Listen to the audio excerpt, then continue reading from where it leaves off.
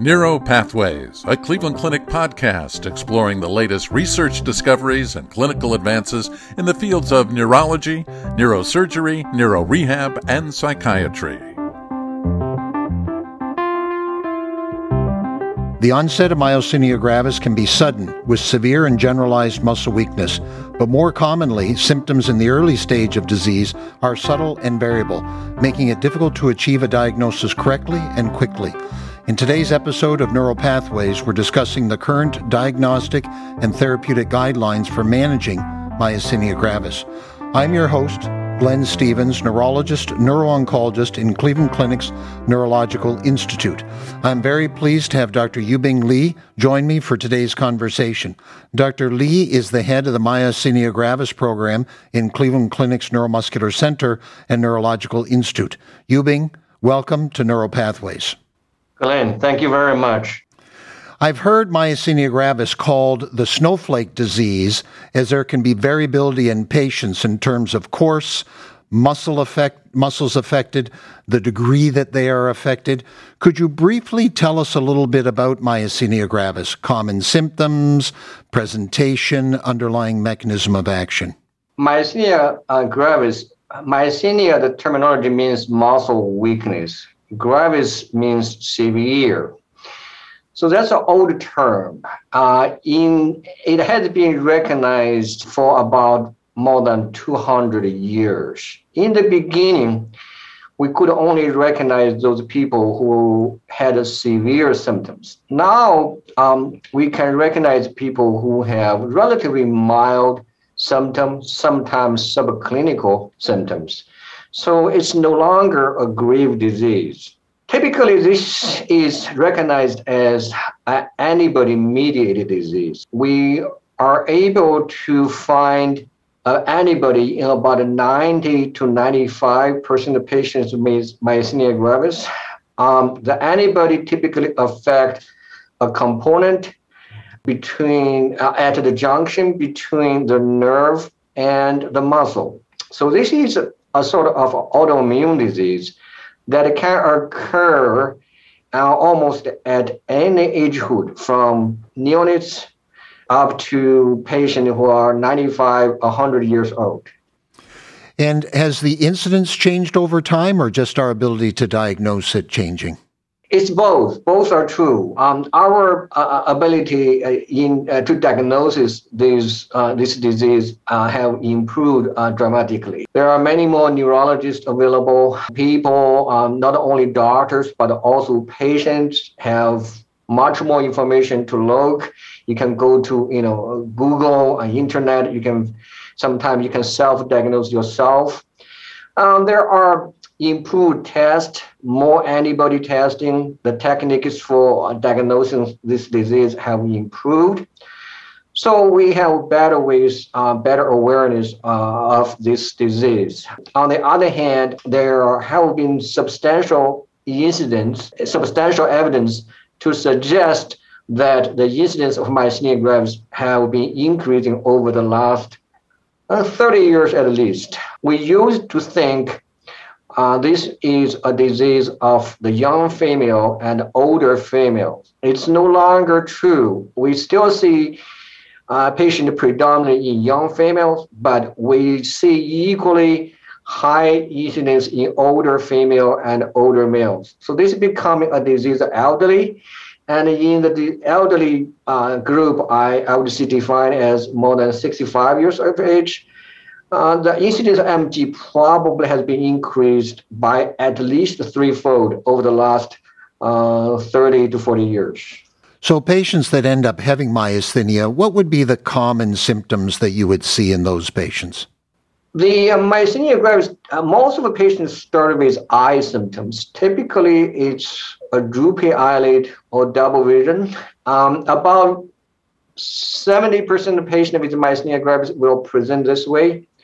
Then the remaining 20% will present with what we call the bulbar symptoms. People have speech problem, people have swallowing difficulties, and then there is about 10% of people will present with arm weakness, leg weakness, neck weakness, Very rarely we see people start with breathing difficulty, but most people have eye symptoms to start with. One of the key feature of myasthenia gravis is it's usually not painful, and it tends to fluctuate. What I mean by that, you may be good in the morning, and then you have more symptoms in the evening, or today and tomorrow they might be different. So let's talk about the typical diagnostic workup. I come see you, I've had a little bit of droopy eyes, maybe a little double vision. What's the diagnostic workup? Typically, you will need a pretty good neurological examination or examination by an eye doctor to make sure that indeed it's an eye muscle problem. There's also a need to figure out whether you have weakness in other body parts, shoulders, legs, hand, neck. So a neurologic examination is necessary. And if the doctor agree that diagnosis of myasthenia gravis need to be ruled out, the doctor nowadays typically start with other blood tests, basically looking for antibodies. That's usually a first step. If the antibody coming back negative, and doctors may do a test called EMG, as a workup specifically for myasthenia gravis. If the diagnosis of myasthenia gravis is confirmed, everybody will need a chest CT at least one time. There is a less than 10% of people, means 1 in 10 people with myasthenia gravis will have a tumor in the thymus gland called thymoma. So everybody with myasthenia gravis will need a chest CT scan. Well, some people, like you said, Glenn, some people present gradually. We do have time to take this test as a stepwise approach. Some people progress pretty fast. In those situations, you might want the EMG first while you draw blood for the antibody, because antibody testing may take sometimes 7 to 10 days. The EMG test can give you a diagnosis sometime right away, so you can start treatment as soon as possible.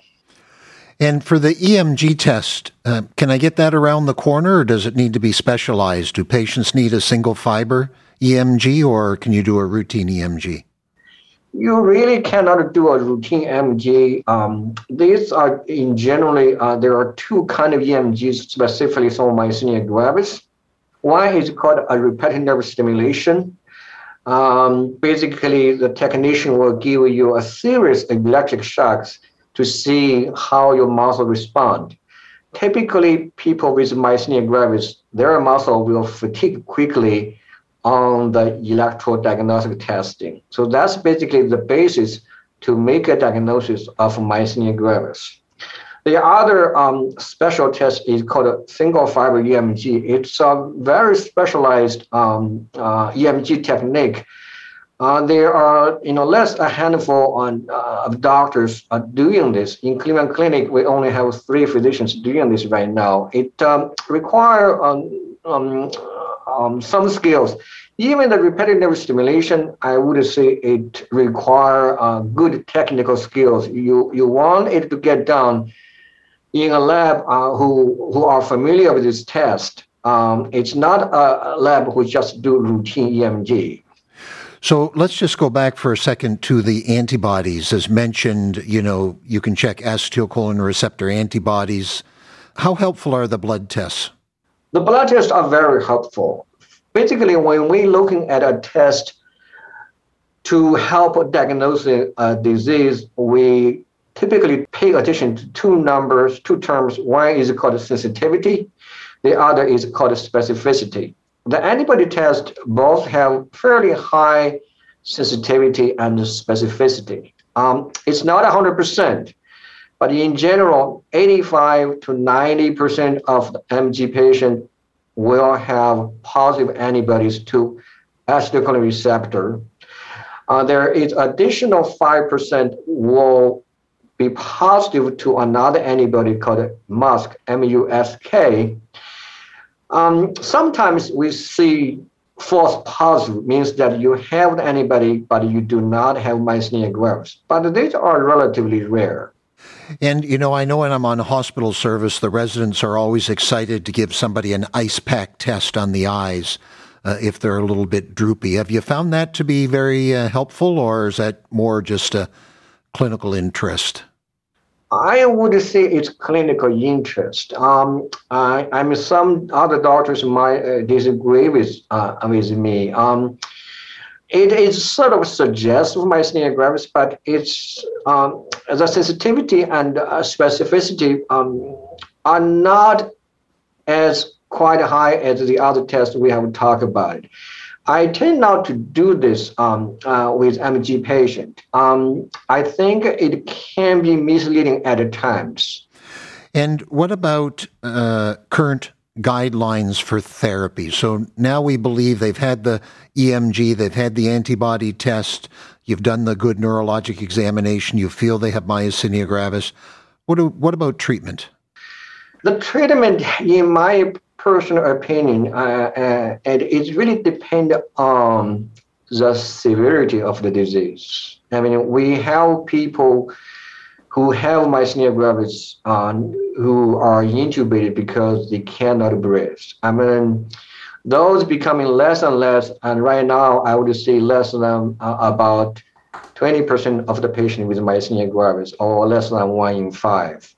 Then there are people who have very minor symptoms and they get used to it. And the treatment guideline for a patient with different degree of severity would vary. For a person with mild symptoms, and sometimes if they are not disabling or not bothersome, you can just watch them without much treatment.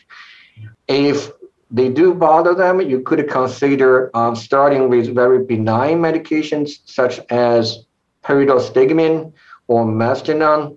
And if this does not help, you start with relatively low dose prednisone. For a patient with relatively severe or significant symptoms, even if the patient is not on the ventilator, you begin to consider very aggressive treatment that typically include, relatively high dose prednisone and other treatments such as intravenous immunoglobulin or IVIG, or sometimes plasmapheresis. For patients who have intermediate symptoms, you probably can start with, middle dose, prednisone at the middle dose range, such as 30 or 40 milligram a day. And usually such a treatment will lead to improvement in 3, 4, 5 weeks. And then you can gradually taper and see whether the patient's symptom will come back or not. Some people can be kept at a very low dose prednisone without need for other treatment. Some people will need additional immunotherapy because they cannot come off prednisone or they cannot be started on prednisone. And those are what we call immunosuppressive treatment. As you mentioned, the myasthenia gravis is a snowflake disease. This term is also reflected in its treatment.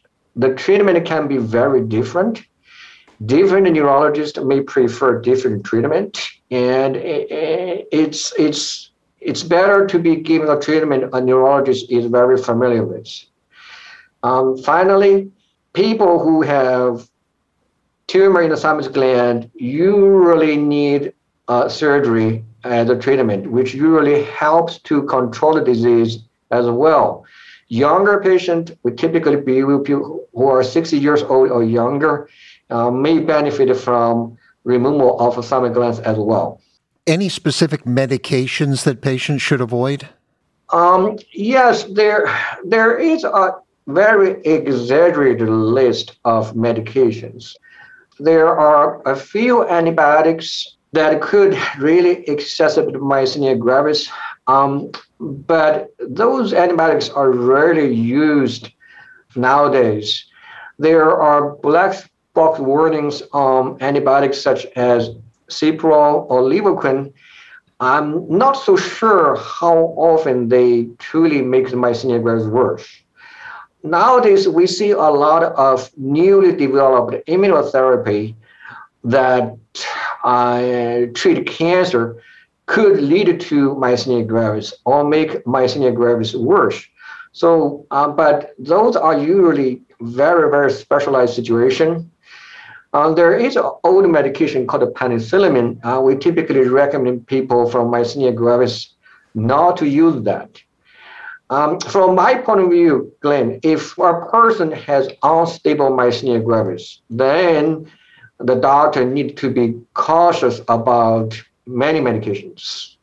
If the myasthenia gravis is fairly controlled, I'm not so sure there are absolute contraindications, especially the commonly used medications. You make me excited when you start talking about oncologic drugs. And of course, you're talking about the immune modulating checkpoint inhibitors that can cause a degree of neuromuscular junction instability. And in those cases, we usually just stop the medications. But as you say, with some of your previous treatment therapies, they may be required depending on the degree of the patient. So what about new therapies? Anything exciting on the horizon? Oh, yeah. It's probably, I would call this the golden age for clinical research on myasthenia gravis. We have never experienced such a surge of new potential drugs, potential therapies for myasthenia gravis. There are many, at least probably between 5 to 7 being studied right now as a treatment, mostly for generalized myasthenia gravis. They can be there are a few kinds. One is, complement inhibitor therapy. It's basically the complement activation has been proven to be an integral part of the myasthenia gravis. One of the FDA-approved product, eculizumab, is a complement inhibitor. So that has been available since 2017 for the treatment of myasthenia gravis. Due to the associated cost, and also not everybody respond to that. So it has been pretty much reserved for patients who have significant or refractory myasthenia gravis. Another class that is quite active is the neonatal Fc receptor therapy. And this pathway basically try to block the recycling of the immunoglobulin, including the antibodies for myasthenia gravis. Preliminary data suggests this class is also fairly effective, but these have not been approved by FDA yet. And then there are other classes of immunotherapy being studied. So it's quite an exciting area for the research on myasthenia gravis. So anything else that you'd like to share with the audience that I haven't asked you about treating myasthenia gravis, or have we covered it? Well, for patient-wise, I can tell you is if you have a disease, you probably need to find a doctor who are more or less familiar with this disease and get your disease stabilized, and then you can follow up with your family doctor or other healthcare worker. The treatment, again, the myasthenia gravis is very individualized. What I mean by that, a doctor, say, two similar patients may apply different treatment just based on how good or how well the person look, the comorbidities, whether the patient has other medication or not. And one person go to see two neurology specialists, the treatment plan may be different. This is not a surprise. And in most cases, the immunotherapy for myasthenia gravis are effective. This disease, we do not think it really shortens a person's lifespan that much anymore. The mortality rate, to our estimation, is probably 1% or less. And there is a risk of crisis, but myasthenia crisis does not occur overnight. I mean, you would not wake up at night and develop shortness of breath and get into crisis. So, and there are a lot of promising and strong treatment that's going to be available. So, for doctor-wise, this is a very gratifying disease to treat because the patient will almost always get better. Well, I think the one thing I've learned is that if I was looking after myasthenic patients, it would be well worth having them see a specialist in the area so that they can get regular updates for the management of their care. So Yuebing, as always, it's been a pleasure talking with you. Thank you for joining me today. Thank you very much, Glenn. This concludes this episode of Neuro Pathways.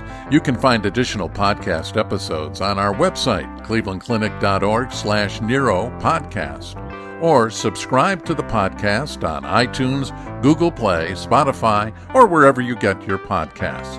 And don't forget, you can access real-time updates from experts in Cleveland Clinic's Neurological Institute on our Consult QD website. That's consultqd.clevelandclinic.org/neuro, or follow us on Twitter @CLEClinicMD, all one word. And thank you for listening.